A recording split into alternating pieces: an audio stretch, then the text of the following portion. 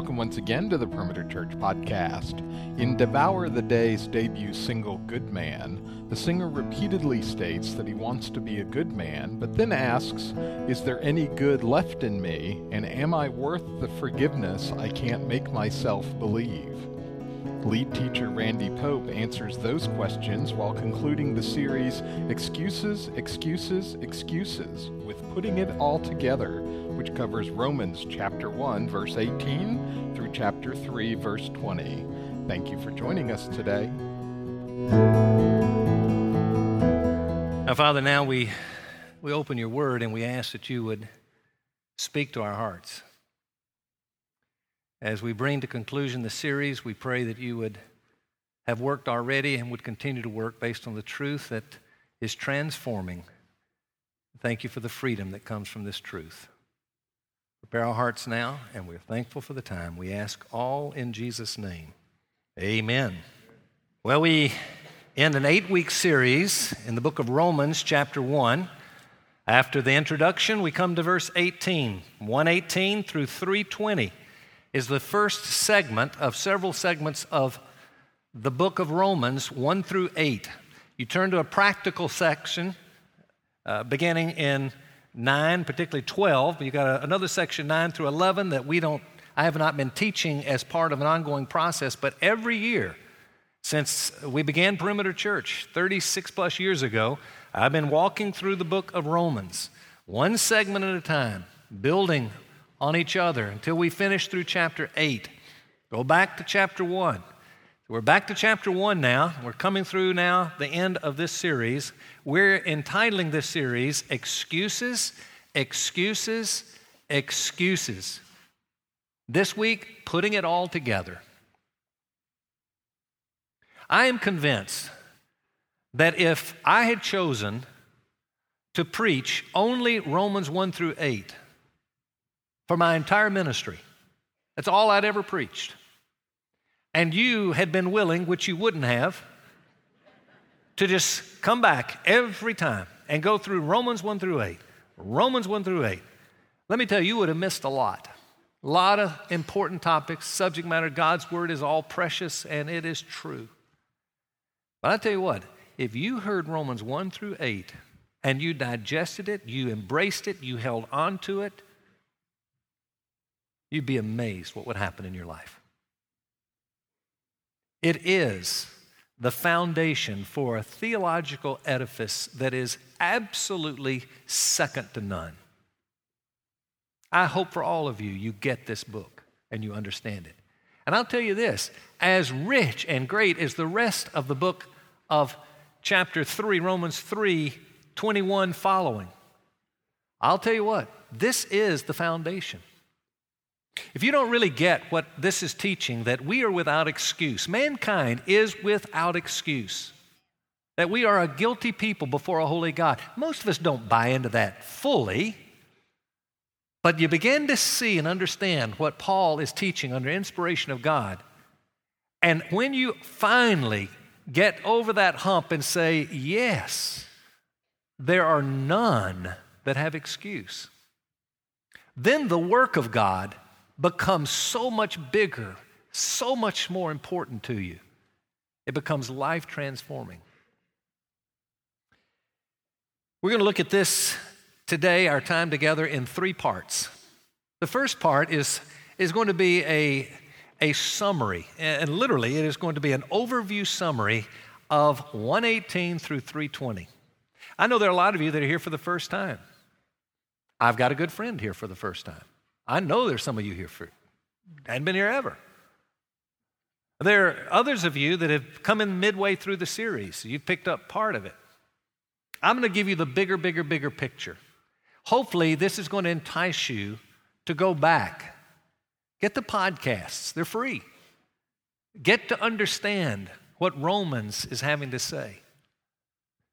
But I also want to do it to, again, just put it back on our minds so that we can move into the second part. And the second part is what I mentioned halfway through the series, that at the end I would come back and I'm going to give you 3 words.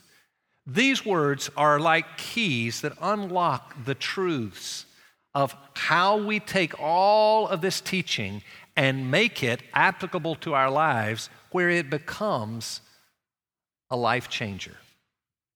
I mean, a true game changer for our lives. This will happen, but you've got to understand these three words. We're going to complete our time coming to the table as you see it before us. No better way to end the teaching of a series like this than to come to the table, which is going to take us right to the cross of Jesus. Okay? Let's do the first by giving an overview summary of these four excuses that mankind has used through history to excuse themselves before a holy God for not faithfully following, having a loving, obedient relationship with Jesus. So, the overview, first of four of our excuses. The first was that God is good. For you that weren't here, that meant there's the excuse, well, now wait, I know I'm not everything I need to be, but God is a good God. And God is not going to allow me to perish forever because He's too good to allow that. Here's how it says it in verse 18. For the wrath of God is revealed from heaven against all ungodliness and unrighteousness of men who suppress the truth in unrighteousness. During that segment, we talked about, yes, God is a God of wrath. And it is revealed, but it is revealed righteously. Never does He compromise the perfection of His character by the fact that He's a God of wrath. In fact, were He not a God of wrath in a world of sin, He would be less than holy. It is a good thing. We talked about the reality that the reason that His wrath can be righteous is because we suppress the truth of God in unrighteousness. And we talked about who the we is, it's everybody, and how we suppress the truth. So then we move to the second. The second of the arguments was this: well, I never knew, meaning, well, Lord, whoa. You cannot hold me guilty when I never understood the gospel. I didn't understand about Jesus. And what about people who have never, ever heard the name of Jesus? I mean, places that have never heard the word. You're telling me those people are without excuse? Are you telling me that a little baby born into this world and dies within a short period of time isn't worthy of death eternally? Whoa. And we talked about the fact that doesn't mean that a baby when it dies, it does not go to heaven. We explained that. But the point is, we all deserve it. God can choose to do what He chooses to do, but we hit some pretty hard subject matter. What about people who have no mental capabilities but are living life on this earth? You're telling me they're without excuse? Yes, they are without excuse. And so, never knew? Well, would maybe be appropriate to say it's not fair under four conditions, of which none of them exist. So we talk about these as four presuppositions. I want to review this because this was the heart of the teaching. Number one, if that person were not guilty of rebellion, then that person should not be held guilty. So you mean to tell me that every single person? Yes. How come? Because of the innate knowledge of God. But what? You don't have awareness. You can't. And there I introduced what I said then was perhaps the most important teaching that you're going to hear. And in fact, I would bet that you could go survey churches, all over this place, and say, can you explain to me why it is that somebody brought into this world is conceived in sin, brought into this world in sin, and held responsible for sin that we never did? It goes back to Adam, chapter 5 of Romans, that in Adam we all die, meaning we deserve death. And there I said, got to understand this. It's the teaching in God's Word that has been called, for theological purposes, corporate personality. And I said then, if you don't understand corporate personality, why it is so right that someone like you or me brought into this world in sin, deserving separation from God, if you don't understand that, you don't really understand the grace of God and what happens. It's corporate personality, meaning that God treats everyone as one whole, as if one person. It's the only reason, because that exists, that we on the other side can come into God's family and be considered fully righteous. If you don't get that, then your Christianity is still on the level of saying, oh, I'm a Christian because I follow Jesus. Oh, no. You're not going to heaven because you follow Jesus. You follow Jesus because you're going to heaven. Because God has done something in your heart. And that's because you've been made righteous by the work of Jesus. And so that one, if you get none other, go and understand that teaching. That is so vitally important. Next was a second presupposition. Well, if that person genuinely wanted to know God, and so we introduced and talked about the realities of the condition of man's heart, that we're dead in our transgressions. We're not wounded. We're not drowning. We're dead in our trespasses, and we discussed that. Number 3, if God were obligated to provide a Savior. A lot of us tend to assume that, well, God really owes it to send a Savior. No, He didn't owe that at all. It's an issue of, if it's only an issue of justice, which God is just, He didn't have to send His Son. So what if God had never sent a Savior? What would happen to all mankind? The answer is we would all perish. And then we say, that's not fair? Well, no. He doesn't owe us grace. Grace is unmerited, unwarranted favor. That's why our salvation, as the Christian church has said through its history, is by grace alone. Therefore, I taught then how it would never be appropriate to say or to think, hey, this isn't fair. Why do bad things happen to good people? There's no such thing as a truly good person. And the scriptures go into that. And I'm not reading the whole text, it's too long. But number 4, and the fourth presupposition, if it were wrong to treat people differently.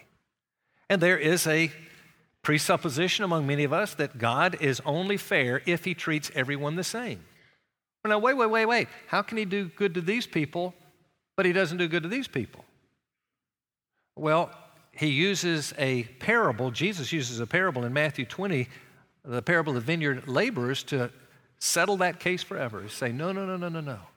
I cannot be unjust with anybody, but I don't have to show grace in the same way to everybody. Hard teaching, but important. You know, I had a man, an old scholar of the faith and a godly man, told me one day, and this is a PhD, I mean, this guy he walked with God too. I'm telling you, he was an amazing man. Probably 25 years my senior. He looked at me one day, and I was struggling with some of this stuff, the young believer. He looked at me and he said, you remember this, Randy? You never learn good theology. You earn good theology. And you will wrestle with it. You may shed some tears over it, which I did. It's going to be hard to get to the ultimate truth. You got to pursue and work. But that truth will set you free. Don't give up the fight. And I'm telling you, it is so true. And I'm still pursuing the truth and still finding freedom as a result of going further. I'm telling you, it is so true. These truths so vitally important. The third of the excuses, simply this: God made me the way I am. This was a tough text, chapter 1, 21 through 32. In this particular passage, boy, we dealt with some hard things. We really talked about the sequential decline of man in sin, individually and corporately as a people. Here's how it happens. There were 5 steps given in the text. We covered this over 2 weeks. The first step was it begins with irreverence and ingratitude. That's where it all begins. And it leads to a second step. And the second step, idolatry. We talked about the various idols, those that have often been called functional saviors, that we look to and we say, if I don't get this, if I don't have that, then I cannot be satisfied. If I lose this, I cannot be satisfied. Those are our functional saviors. They may be good things, they may be bad things, doesn't matter. But when we cling to them saying, I gotta have it to be happy, whoa, not true. So we talked about those idols and how to deal with idols. Then we come to the third, and that is, third step is impurity. Number 4 step was Degrading passions, and this is what contained the text that has homosexuality in it. And we talked about same-sex attraction and talked about some of the myths of the Christian church that we don't understand and some of the wrong approaches that have been taken and how to really understand what causes someone to have same-sex attraction. Tried to deal with those issues as you have to bring in the corporate personality issue of sin. We tried to deal with that as best we could. And then the fifth step, depraved minds. And so we walked through some hard teaching there, but very important stuff. Now, we come to the fourth and final that we covered the last 2 weeks, and that's simply the argument, well, wait. I am both moral and I'm religious. Doesn't that count for something? And the bottom line teaching was it counted for nothing. Morality and religion does nothing to aid us. Chapter 2:1 through 3:20, and we covered all of that. Now, bottom line, man is guilty and without excuse. I do not believe all of us would agree. I wouldn't expect that. But I hope you'll hear a different teaching than what you've taught before if you believe something different, and at least you would just consider this teaching. Ask yourself, is this what the Word of God says? If so, you'll be blessed to embrace it. I'll tell you this, when you realize you're guilty and you have no excuse, when the grace of God comes your way, oh my goodness, will you revere God and will you be grateful? Which, if you remember, is what was necessary not to go into the decline to begin with. It's the very way to come out. Very important stuff. So that ends the teaching of the book of Romans, 1:18 through 3:20. What I want to do is something I promised midway through the series when we were talking about the decline and the 5 steps we just talked about. I said at the very end, I'm going to come back and I'm going to use 3 words that I think capture a teaching that's very, very important for us to understand. These 3 words, in a sense, are going to unlock the door to freedom from sin. And I'm talking about the freedom from the power of sin, not fully from the presence of sin. We've been forgiven the penalty already, but there's a power of sin that reigns. And God has broken the power to give us a new ability. But I think we've shortchanged the teaching about how do you get there? What do you do in order for recovery in sin arenas of our lives? If you've been here any time at all, you know that I'm going to, week in and week out, take you to the cross. We'll teach the text, and the text, you will find it leading somehow to Jesus, directly or indirectly. And I'm going to take you to the cross because just to try harder and to do what the Bible says, oh, there's some temporal benefits, but nothing eternal. It's got to be with the right heart. It's got to be with the right power. And so you got to go to the cross to get that. But if you've gone to the cross, you're going to have some responses. And the 3 responses are captured in these 3 words. I'm not saying these are the only responses, but there are 3 vital, vital, vital responses. Now, when I say go to the cross, I'm not talking about go to an imaginary or real cross and sit there and stand there and gaze. That's not it at all.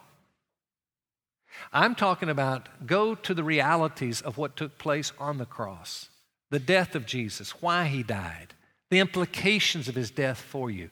As your understanding of the work of Christ grows bigger and bigger and bigger, you keep going to understand more and more. And the more you think about what you already know or learn new things about his work, it makes a huge difference in your heart. The greatest of motivations for the responses that we're about to walk through. Well, let me capture these in these 3 words. The first word is the word repent. Repent. I talk about that a lot around here. You've heard my definition. If you've been here for years, you've heard it dozens of times. I don't think I can say it too much because we need to be repenting all day long. Every time we see sin coming into our experience, we need to say, okay, I need to repent. So we better know what it is. As I always say, repentance is 3 steps. It's the first step is, many of you know, that's where we say, I'm wrong. I admit it, I'm wrong. If you don't admit it, no way to repent. But you can't just say, okay, I'm wrong. I'm going to do it again tomorrow. I don't care. I'll confess it's wrong tomorrow. I'll do it again tomorrow, and next day and the next day, I'll just keep saying it's wrong. I've repented. No, you haven't.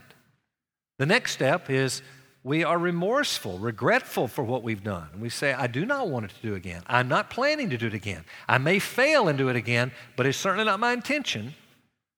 And then the third step, you can't just stop there. You got to go to the next step, which says, I'm going back into the open arms of a loving Father. Remember? Saying that your love is enough for me. It's getting back to the reality that I had a functional Savior, and that's not the Savior. You're the Savior, and you're enough. You can save me alone. I don't need that. I don't need you and that. I just need you. And so you admit that to the Lord. Now, having understood that's what repentance is, I hope you'll kind of get the idea that from the teaching here we've had that going with the sin that is the obvious is not always as far as you need to go. Okay, you had a bad fight with your spouse. You said things that were damaging and hurtful. You're sorry for what you did. You ask your spouse to forgive you. You ask your God to forgive you. But the reality is there is a sin beneath that sin. We taught that in the idols and so forth. But you can go down to the very things we taught here. What about irreverence to God? Who says, love your husband, love your wife? What about the ingratitude? The ingratitude to God, who's given you so much to steward and you haven't stewarded. But you can move right on down to the idols of life, the impurities. You can just keep going on. So that teaching helps us understand a lot of the underbelly of the issues that we're dealing with. Very important.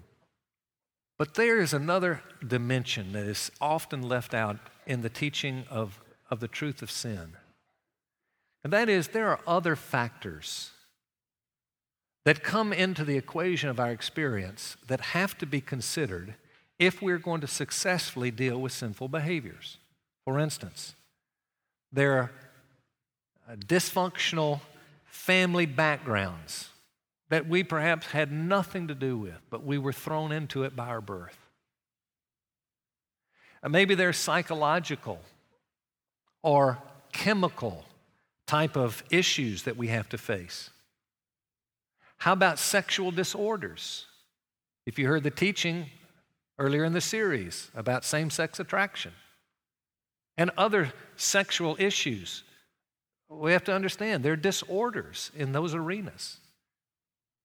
And as you heard the teaching, not to say, okay, that's not our fault, we're okay, we're good, no problem. No. But these issues complicate the issue significantly. Here's the point, hear this. Repentance alone always brings forgiveness. Hear this? Repentance, just repentance, it will bring forgiveness. But it does not necessarily give us the ability to overcome the sin behavior. Forgiven, yes, but maybe not the power. Maybe not the ability to be able to do so. There's an understanding we need to have about addiction. All sin is an addiction. We're all sin addicts. You get that? I'm a sin addict, you're a sin addict. We're recovering if Christians. The penalty's been dealt with. Now the power, that's the whole issue we have to deal with. In fact, there's one person puts it this way. Put up the quote that we have here.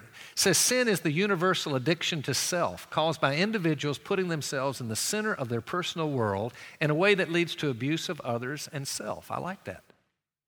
Important teaching. It's been said that addiction is any compulsive, habitual behavior that limits the freedom of human desire. I just yesterday got someone shared with me a difference. What is the difference between the typical sin issues that we face that we can deal with and they're immediately resolved and those that are really addictive areas of life. The addictive areas, repetitive, degenerative, or progressive, they're unmanageable. And let me tell you, there are a lot of people here that are dealing with addictions. A lot of us here have addictions, and it doesn't have to be chemical, it doesn't have to be sexual. Some of us have addictions that are so deeply rooted into our experience that we are not finding it in our capability to overcome some areas of challenge. So, repentance, forgiveness, yes, but maybe not the ability to overcome. And so watch out if the teaching you've heard or understood is, if you repent, you should be able to stop anything immediately right then. I don't think that's true. That's why there are two other keys. The second key I'm going to term reveal. The word reveal. Past experiences often affect present problems. Many of them bring great issues into our experience. You see, the brain is said to be like a black box. It records data and it records everything. It records every detail so perfectly.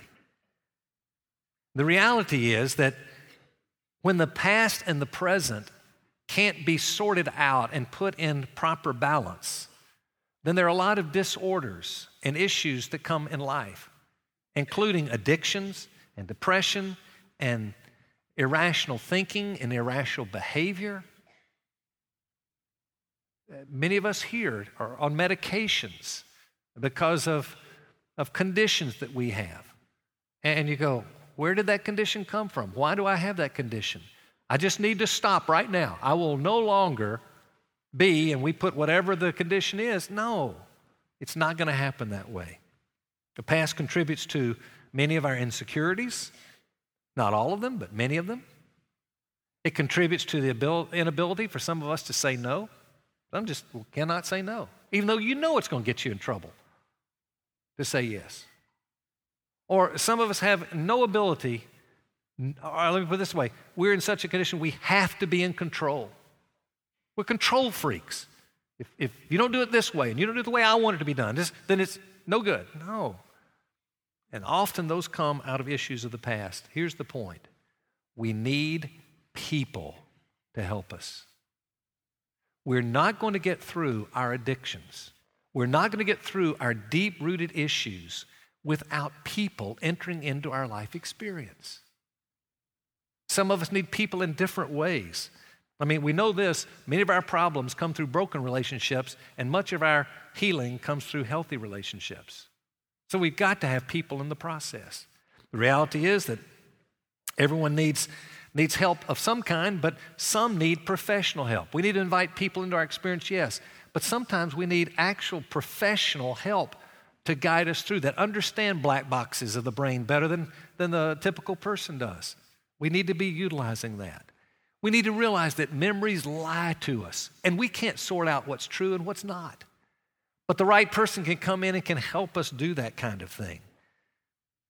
I'll tell you this, I know this, that healing comes when lies are replaced with truth. And I know that the Word of God, you shall know the truth shall set you free. But often we can see the Word of God, but we can't understand how that truth is applied in our experience because our brains lie to us. Third party, sometimes untrained, good enough. They can be the third party to counsel and help. Others need those that are so well prepared and equipped can help us walk through that. Very important. God normally uses people. So I'm going to conclude this second word by strongly encouraging whoever this applies to. Some of us here need to go to rehab. I am familiar with the type of issues that we're dealing with in the life of this church and its people. And there's some of you that are trying to fight a fight without the rehab you need. To whatever extent you can and can be afforded, can find help to get there, get help from the best of the best over the long haul. Others don't need rehab, but I tell you what you need some counselors. And some need some very, very excellent counselors that can be provided around, but some just need counselors, period. Just friends, the counsel. They don't have to be trained. For others, you don't even need the counselor so much. You just need you need to be in something like a discipleship group. You know what discipleship does? Discipleship is opening the door of your heart to other people, men with men, women with women, saying, look, I'm gonna be real with you. This is what's inside me. It's pretty nasty in there, isn't it? It needs cleaned up a lot, doesn't it? And would you come in and would you help me clean out? And by the way, I'd like to help any way I can. If you'll invite me into your heart, I'll try to help you, whatever I can do to help you. And together, a brotherhood, a sisterhood begins to work together to see the life changed. Critically important.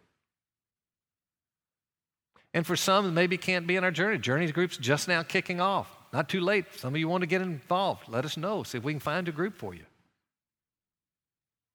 But you need to be in a small group at least. You need to have friends. Everybody needs intimate friends. Everybody needs people they can call on to help in their personal struggles. By the way, in January, we're going to be launching here. We'll be launching a whole new small group ministry. It's going to be a very important part of the life of this church. We'll help you now get in whatever, but in January, we can help you in even a better way. But you need people. If you're living isolated, please know, if you're not struggling now, you're going to, and you're not going to get out of the struggles without other people. People are important. Third and final word, the word rely. If repentance requires accepting responsibility and revealing requires proper relationships, this word relying requires resting in Christ.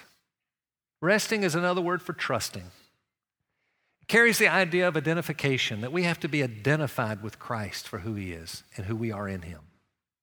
It's now changing the image that I'm just a follower of Jesus, but no, I have been made righteous with the righteousness of Jesus, that I'm seated with Him in the heavenly places, that I share authority.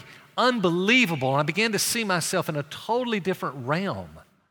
And it's resting on the realities of what He's done in me and what He is doing with me now. To understand that is huge. It's seeing ourselves in Christ, not how we feel about who we are. And it's learning to identify more with who He is and who we are in Him than identifying with how we feel and what we think about us. So very important that we move in that direction. Here's the truth. I wrote it out. This is so important. Please hear this.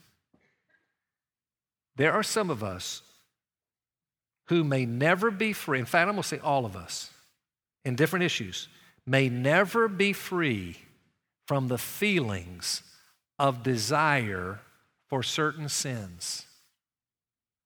But we can be free from the bondage of those sins. Did you hear that? You can apply it to same-sex marriage and every other issue that we've dealt with. Do you mean to tell me that I could actually have attraction to do something that's inappropriate and not be held accountable for sin in that arena? Absolutely. In fact, I've got an area that's really bad that I'm battling. I deal with it every day. I'm constantly having to apply these three things. It's a deep, deep, deep sense of selfishness. Oh my goodness, how selfish I can be. And I have to be careful. It can take me over. It can control me. Now, do you think, and I'm going to say, well, oh my goodness, then I can't be held because that's just the way I feel. I feel selfish about things. That's just the way I feel. Well, sure I do. And I'll probably feel that way for the rest of my life. And I don't feel bad that I every day have to confess it multiple times and deal with the power to overcome it. But I can overcome it. I can deal with it issue by issue by issue and understand that, okay, this is something that is not. I can do that. A person that's just naturally just wired with a temper, just in everything in them, they can deal with that. But because there's always going to be one that would immediately go, whoop, no, but you don't have to pursue that anger. You have to understand that truth. Christ has broken the power on the cross. But the way that we're going to really be able to overcome is by appropriating the power of God's Spirit. Chapter 6 of Romans, 1 through 14. Most critically important teaching. I would encourage you, if you don't know how to appropriate the power, don't have time now to walk through it, but go to perimeter.org/Pope, 17-minute teaching on how to appropriate the power. I point people there all the time and say, if I can only say one thing, go get that. Go get that, go get that, because you need to know how to appropriate the power. The point is this, folks, willpower will no longer work. Willpower, nope, in fact, not no longer work, it never did work. Now we have an ability from God. Now we got to rest on His power. Please, please, please, as you approach your issues of life, as I approach my issues of life, remember those three words. Just remember those: repent, reveal, rely. And just say it over and over. Go over it and over. Pray through it over. I'm going to invite you now to come to the table and pray over it in the presence of the table. The table takes us to the cross. And the cross takes us to the responses. This is going to be a stare at the cross. That means the work of Jesus. Some of you have, many of you haven't been to the membership class here. I tell a very, very challenging story in my life. Most painful experience I've ever gone through. And it had to do with the loss of my father. Not death, much worse than death. And in that process, I hadn't seen my father for years and years and years. Some of you remember this. And I was handed a picture by my mother of my father that she'd found and wanted to know if I wanted it. I see this picture. And something happened in me when I saw that picture. As I say, it started here and it just lodged right up here in the throat. And I saw myself diving off the shoulders of my father in a public swimming pool. Where'd that picture come from? Well, the picture says more than 1,000 words. This is a picture. This is a picture which is both a remembrance and a proclamation. 1 Corinthians 11 says it's a remembrance. So we should sit here and remember what Christ has done. Go back to the history of the cross and picture what happened there and why He did it and the implications of it. It's a remembrance. But it's also a proclamation saying there's something better yet to come. It tells the story past, reminds us, but it proclaims the story yet to come. We put those two together. Wow. I'm going to encourage you during this particular time of the table, communion, I'm going to invite you, if you will, to take the three words and take them to prayer before the Lord with the realities that grace comes through these elements. We don't understand exactly how. It's a mystical thing, but it is a means of grace. And He says, you think on the truth with a surrendered heart, and something happens. He's given us the table. Let's take it with Him. Let's take it with Him. The Bible does say in 1 Corinthians 11, it pursues a little further, and it says, look, now don't take the table unwarranted. There's sin in your heart you're not willing to repent of and deal with, don't come to the table, even if you're obviously a Christian. But if you're not a Christian, you shouldn't come to the table. It says we eat and drink judgment to ourselves. Through the history of the church, there's been a teaching that who is to be considered a Christian and who's to be considered. Well, it doesn't mean nobody can read hearts, but it has to be, well, are you a member in good standing of a true church that utilize the authority of the church to declare you as a member of the church, thus to be treated as a Christian? Are there people that are in that condition that are not Christians? Sure. But that's how we know. And so really, we invite anybody, a member of any church, doesn't have to be this church, a true Bible will come. If not, become a member. Come enjoy the benefits of the table. So if you're not prepared or qualified, whatever reason to come to the table, use it as a time. As a Christian, just pray. Think about the issues that can get you here to the table. Somebody's struggling with something, to say, Lord, I'm sorry, but please know this. This table is not for people who have it together. If you got your issues, your struggles, but in your heart you're saying, I want to get to obedience. I'm willing and I want it. You come to the table. That's the heart He wants to feed. And so together, we'll pray. The table will be prepared as we prepare our hearts. Let's bow. Our Father in heaven, we bow now to say thank you for the table. Prepare our hearts for it right now. Pray that you would grant us to